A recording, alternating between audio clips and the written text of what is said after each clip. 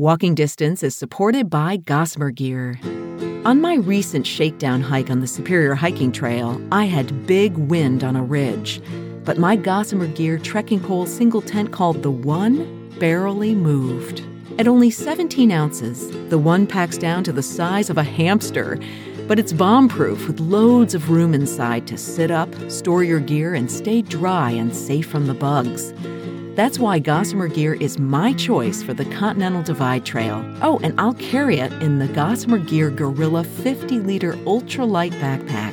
And as a listener of Walking Distance, you can score 15% off your next order at gossamergear.com. Just use the code WalkingDistance, and you'll get 15% off some of the highest quality lightweight gear out there. Walking Distance is your code on your next order at gossamergear.com. A couple things happen, right, when you take another being with you hiking. Your selfishness level really has to drop.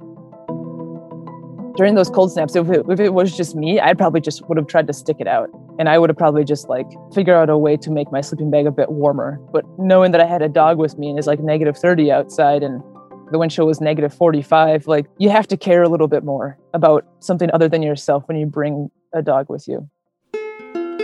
From the Trek, this is Walking Distance, a show for hikers, trekkers, trampers, and wanderers that proves any place we're seeing can be reached by walking there, and that it's even better when you carry all you need in a backpack.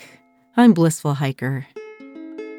Emily Ford is a 28-year-old backpacker from Duluth with an infectious laugh and a spunky spirit. On Saturday, March 6th, she was greeted by an eager group of supporters at Interstate State Park on the bank of the St. Croix River in western Wisconsin, having completed walking the 1,200 miles of the Ice Age Trail in the dead of winter. Emily is the first woman to do so, as well as the first person of color. She was the only human in her group, walking with a dog she bonded with deeply, an Alaskan Husky named Diggins. The Ice Age Trail was the dream of a Milwaukeean named Ray Zilmer, who had a vision back in the 50s of a long, linear park winding through Wisconsin along the glacier's terminal moraine. About 600 miles are completed, with the rest a series of connected roads as it winds through state parks, forest land, and right through towns, too. According to the Ice Age Trail website, more than 2.3 million people use it each year, including in winter for skiing and snowshoeing. Heck, I've even hiked sections of the trail in the forested area of the Chemagawin near Lake Superior. But I mean 3 miles at a time. A through hike at any time of the year can be daunting. But Emily Ford is not the kind of person who seems daunted by anything. She's the head gardener at the historic Glensheen Mansion, and she's laid off for 3 months every year, so she found herself with this chunk of time. And she likes the stillness of winter in the northern Great Lakes and its special beauty, as well as the fact that there are no bugs in winter. I've lived in St. Paul for about a dozen years, and we're about the same latitude as the Ice Age Trail. And this winter was really a relatively mild winter, except for about 2 weeks of temperatures below zero. It's so funny to hear people talk about the weather because people are like, oh, it was such a mild winter. And I'm like, interesting that you think that, because at the coldest times, you were probably real snugly in your own bed. So the perspective kind of shifted a little bit, but it was a great winter. I don't really have any complaints. And it's good for us in Minnesota in the Midwest to have those really cold snaps. It keeps a balance with just nature. It fends off a lot of issues that are creeping up with global climate change. So what did you pack? Now, I read that you carried 60 pounds. Yeah, between 60 and 65 pounds. Yeah, I named my backpack Glen Beulah. I don't know who that is. What's the name? Glen Beulah, I'm pretty sure it's the name of a city in Wisconsin. But the name Glen Beulah just sounded like a really big girl's name, like a big farm girl's name. She can carry a bale of hay in each hand, and she can carry it for a half a mile, and then she can toss it over her shoulder and just feed the cows. That's what I think of when I think of the name Glen Beulah. So it's very heavy. And, it was funny because I kind of got chastised a little bit for carrying so much weight. But I had my tent, my sleeping system, which consisted of one sleeping bag, one foam thermarest, one air-filled thermarest, my night clothes and a few extra clothes just in case, my food, which probably weighed the most, my fuel for my camping stove, like a book and a journal, like a few bits, odds and ends there, you know? But I feel like I did pretty good job of paring it down to the necessities. It's just one of those things, right? So when you have a limited amount of money, you can only afford gear that's so light. I just didn't have the budget. Right. But it's also winter. I mean, so there's sort of a limit to how light it could be anyway, because you do have to have a sleeping bag that goes to what? Below, I mean, what was the rating for your sleeping bag? Mine's -30. Oh, you must have been toasty. Oh, I was comfortable, yeah. Some nights, well, because this is like what I'm saying, a lot of my nights were below zero. So like when it finally got above zero, I was very toasty. Below zero, I was really comfortable, yeah. What stayed through the whole trip and what did you chuck? My first week, I got rid of the pulk I was pulling, a sled. It just became too hilly for me to have it. So with that went my snowshoes, which I know seems strange, but there wasn't much snow until like mile 550, maybe. I had done many, many miles without a bunch of snow. So I was thankful I didn't do that. One of my heavier coats went with the snowshoes. Other odds and ends went, but mainly a heavy coat, my sled, my snowshoes. I mean, this may sound like a really dumb question, but I guess you said the snow wasn't that deep, but my first image is like lots of post holing. I mean, how did you stay upright? I know that sounds kind of ridiculous. So yeah, towards the end was a lot of post holing, mostly because the snow drifts, sorry. And then the crusty snow just kept going, like I knew I couldn't stop. That was one of the things of just like, what was I going to do, right? At those points where nobody had hiked, that just meant I was in the middle of nowhere mostly. And so what are you going to do? Like curl up in a ball and cry? Like, I'm not saying I didn't cry. I cried for other reasons, I guess, but there's no other choice is what I'm trying to say. It's not the Hunger Games. Like in the Hunger Games, like where that claw comes down from the sky and like picks him up and drags him out of there. Like that's just not reality. You have to do the thing on your own. That was just it. Well, you mentioned that you cried. Do you want to share any of the reasons you did? Yeah, sure. It really had nothing to do with the actual physical hiking. I was reading a book called The Wolf's Trail. It's an Ojibwe story told by wolves. And really the crying only revolved around Diggins, the dog that I had with me. In the beginning of the book, they talk about the Ojibwe's version of the creation story. And their story is a man and a wolf go around together. And they go around for an unknown amount of time naming all of the creatures. And the man uses his language and the wolf uses his keen sense of smell and sight to find all the creatures, right? And after they're done traveling together, the creator comes to the wolf and the man and says, now it's time for you two to part from each other and take care of the earth in your own way and take care of your species in the way that they need taken care of. And at that point, the man and the wolf put their heads together, like on their foreheads, and they close their eyes. And at the same time, they say, I will miss you. And at that point, they depart their ways and continue on with their lives. And at that point, Diggins and I were over halfway through when I started reading this book. And that had been our journey up to that point. And I knew that it was going to be hard to leave her. And so anytime I thought about it, I would just start, the tears would just like start coming. I was like, oh, I don't want to leave you, man. It's going to be so hard. Just because that relationship was so keenly developed through, our 10 weeks of traveling together.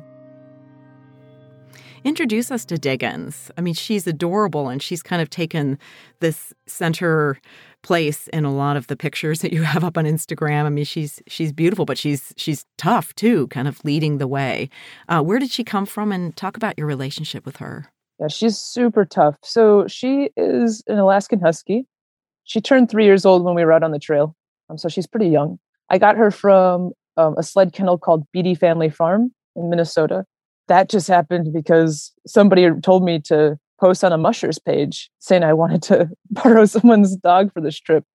And they were the only ones to respond. And rightfully so. I mean, that's a big deal to let somebody borrow your dog in the middle of the winter and you don't know them. So yeah, when we met, it was kind of love at first sight, actually. It's kind of weird. I got to play with her out down at the kennel. And she showed me her belly right away. I got to rub her belly right off the bat. And that's a huge submissive move. after that, I was like, oh yeah, we're going to be great friends. We did a couple of shakedown trips together, she and I, which means that we just took kind of overnighters to see how our gear would go, would we get along and everything like that. And through the trip, we developed a strange bond, right? So we were the only two together consistently. So we developed a very small pack. And actually what ended up happening is that she would nip at people if they would try to get too close, or if someone tried to give me a hug, she would nip at their knees. And she just became really protective. And I talked to her handler about that. And she's like, she did the same thing with her puppies. She was really protective of her puppies. She's a very protective personality. Did you want her there primarily to help you? I mean, she was cutting trail, to kind of pull you along, or was it more for companionship and safety? Well, originally it was just to have a dog there. I like hiking with dogs, and I have one here at home. He's not really made for the winter time. That's why I borrowed one. But then she was tied to me via a Skjoring belt. So she did break trail. She did pull me along, not uphill, ironically enough. She did not like that, but she definitely kept my pace up. And when I was really down after post tolling for so long, we would look each other dead in the eye, and I'd be like, Diggins, you cannot let me stop moving. You have to keep me going, or else we're going to be hiking all night long and we're not going to make it anywhere. And it was like, yeah, it's like she heard me and she'd just be like, all right, let's go. Like, we got to do this. And she would bust through trail that was above her back for hours upon hours. And she wouldn't complain. She wouldn't stop. She would just keep going. And as soon as I would take a break, she would curl up in the snow and take a nap. And then when I was ready to go again, she was up and at 'em and ready to go. So I think I have this right. You got into backpacking really more as an adult through hiking the Superior Hiking Trail and the border route, the Kakakabik in northern Minnesota. How did you learn about the Ice Age Trail, and why did you choose it? Yeah, right? Nobody knows about this trail, I swear.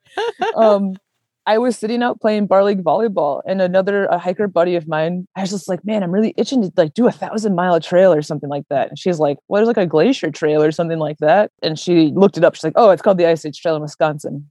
It's not a really sensational story. That's like pretty much it. I was just like, cool, sounds good. Like, I'll do it in a couple of years when I have the time.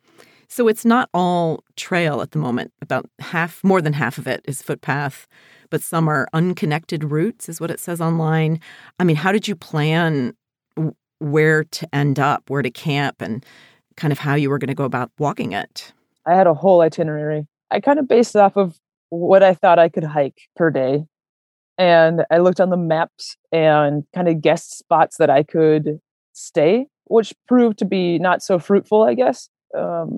All of the campgrounds were closed. They wouldn't even let me camp out overnight because, for various reasons, I guess. So I ended up kind of stealth camping in different spots quite a bit. So did you stick to your itinerary? I tried so hard, but no. My itinerary was for 65 days. I got done in 69 days. I made such a silly mistake planning my trip. I gave myself 1 0 day. A 0 days when you hike no miles at all. And I don't know what I was thinking. So there's that. I got an injury the first week right off the bat. If I didn't see a good spot to camp when I was planning, I would go to Google Maps.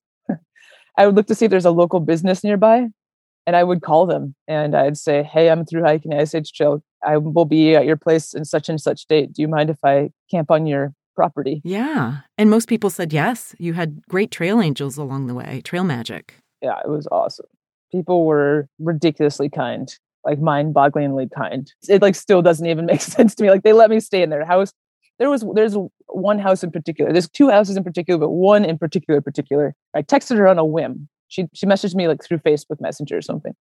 And I was like, can you come pick me up from this spot and shuttle me? She's like, yes. Well, she ended up doing that for 3 days. And like the total mileage, I was hiking between 15 and 20 miles every single day. And there was actually a gap day where I didn't stay at their place one night. So, 15, 30, 60, so by the last day, she was pretty much driving like an hour to pick me up, drop me off, and drop me off again the next day. Like, that boggles my mind. Like, I understand, like it's COVID, so she was working from home, so it wasn't that big of a deal. But like, that's your fuel, that's your time. She had a partner at home. Like, that's a big deal to do that for a stranger. For sure. But I mean, it's also, people want to be involved, and I guess it kind of gives back to the giver to feel like they're helping you. But I imagine that you're thinking, how can I possibly be gracious enough? Or because you kind of leave them at a certain point, you're continuing on. And probably to never see them again ever in your life. It's a funny form of loneliness. A lot of people ask me if I got lonely, and it's funny because I saw people mostly every single day.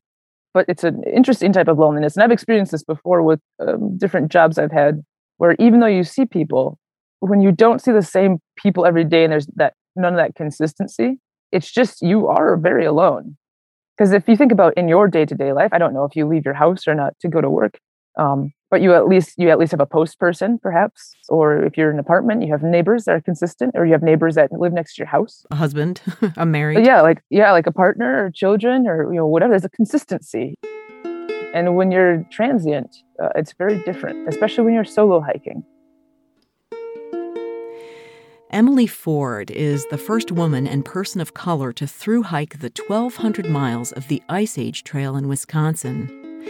She carried 60 pounds of gear, food, and fuel, as well as a tough attitude to make it one step at a time and complete the hike in 69 days. True, no one walked it for her, but she does recognize that she had help along the way in the form of trail angels and the dog on loan, Diggins.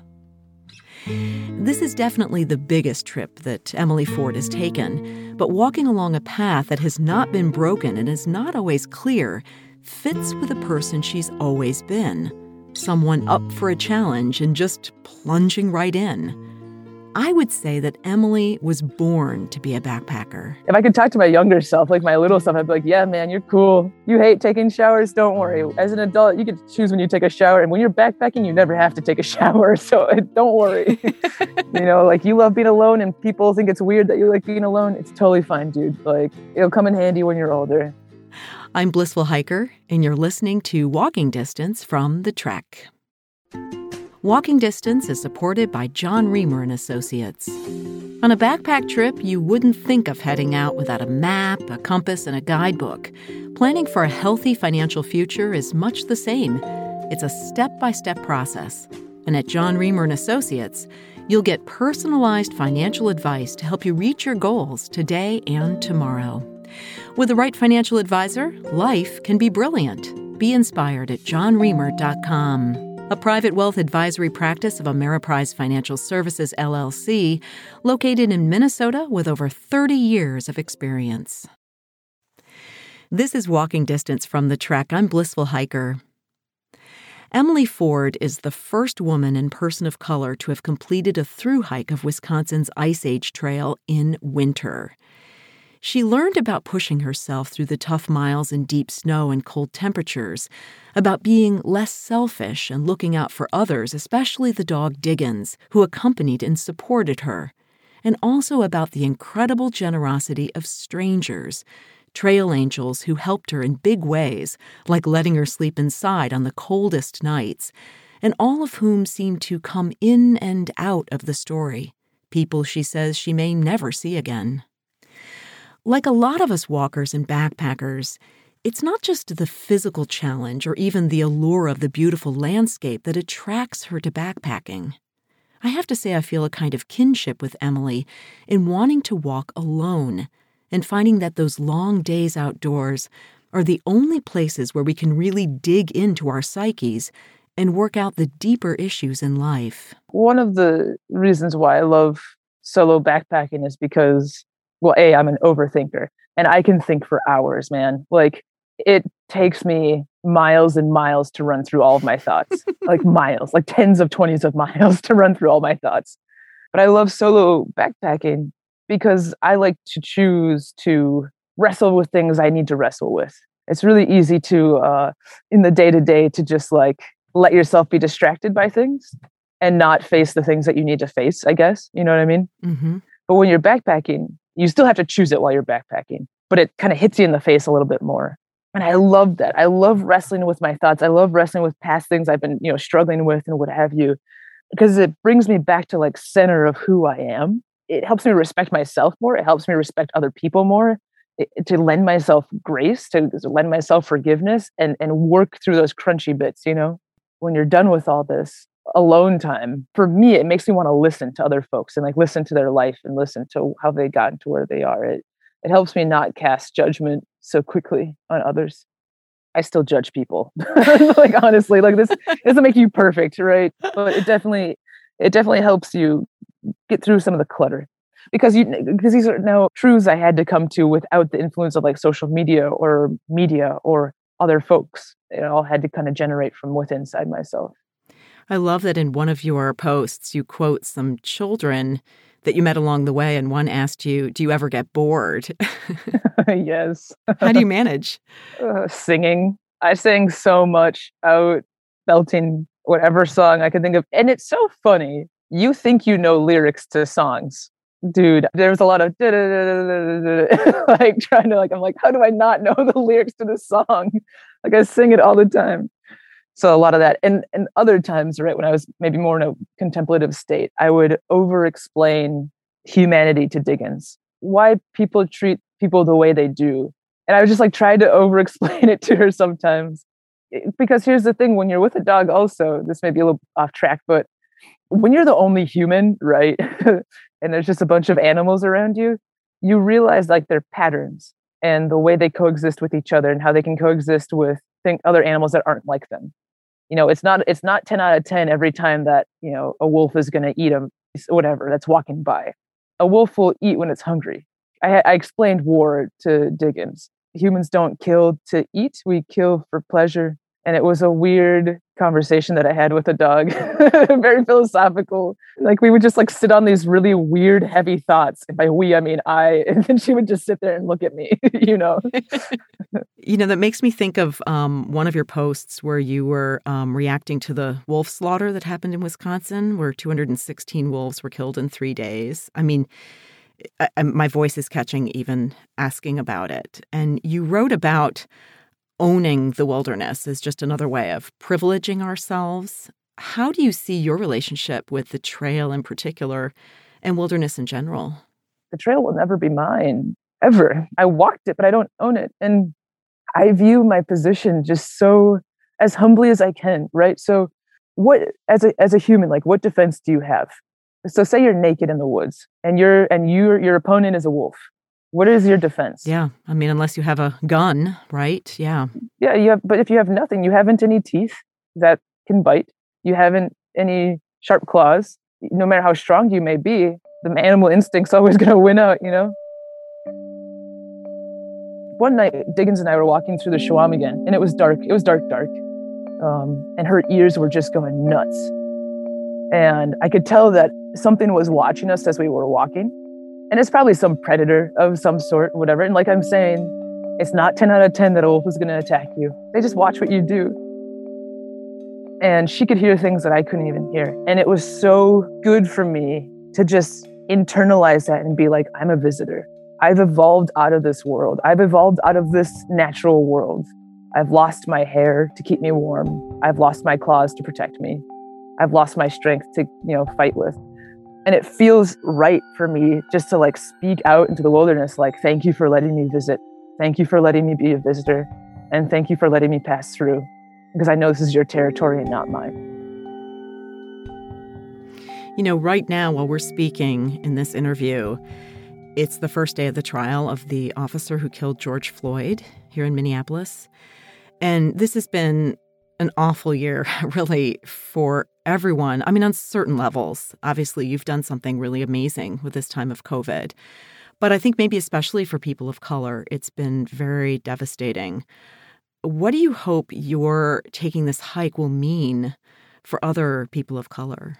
On it, the more I think about it, I just don't want people to be afraid, I think, if I can put it in a little nutshell. So many people of color are just afraid of like the quiet, the dark, for bad reasons, because that's just been passed down through generations. And I just want to show people that, like, if you want to, you totally can be outside. Sleeping under the stars and feeling fresh air in your lungs should not be restricted to a white person at all. Like I've said multiple times, nobody owns the outdoors. And so much healing can happen in the outdoors. So much adventure can happen. So much fun can happen. So much rest can happen. It's just good for you to be outside. And there's a whole host of people that don't feel comfortable outdoors, and it like breaks my heart. So I was like, get outside, man. Like it's for everybody. It's for you. Are there any like specific lessons that came from this that you're that you can see being applied to your life as a gardener and as a person with a home and a life and a partner and all that? Oh man, put your ego down, man. Like it doesn't get you anywhere at all. The first time I encountered it was so my knee started to flare up. What was happening, my quad was so tight that it was pulling on my patellar tendon, and it was pulling my knee cap off track.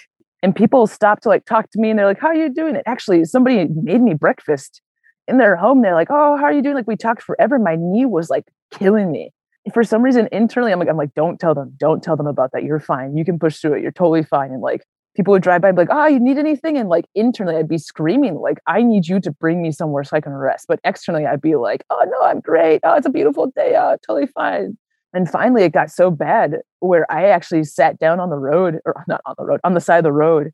I leaned up against my backpack. I put my leg up on the pulk that I had with me at the time, and Diggins curled up in between my legs. I put my hood up on my coat, and I just crossed my arms and just waited for somebody to ask me if I needed anything. And even then, after somebody asked me, I like went way roundabout. They're like, "Are you okay?" And I'm like, "Oh no, my knee kind of hurts, whatever." And they're like, "Well, do you need anything?" And I was like, "Oh, like a ride would be cool." Like, and I don't know why I didn't just say, "Yes, I'm in pain. I need you to bring me somewhere." And it was just my ego getting in the way. Like, ask for help when you need it, when people are offering. What would you tell the younger version of yourself, or tell even the person who started this trail now that you finished it, or tell someone else starting out? Like, how would you maybe change something in your training or change something in your attitude going in? Oh, I don't think I would change a thing.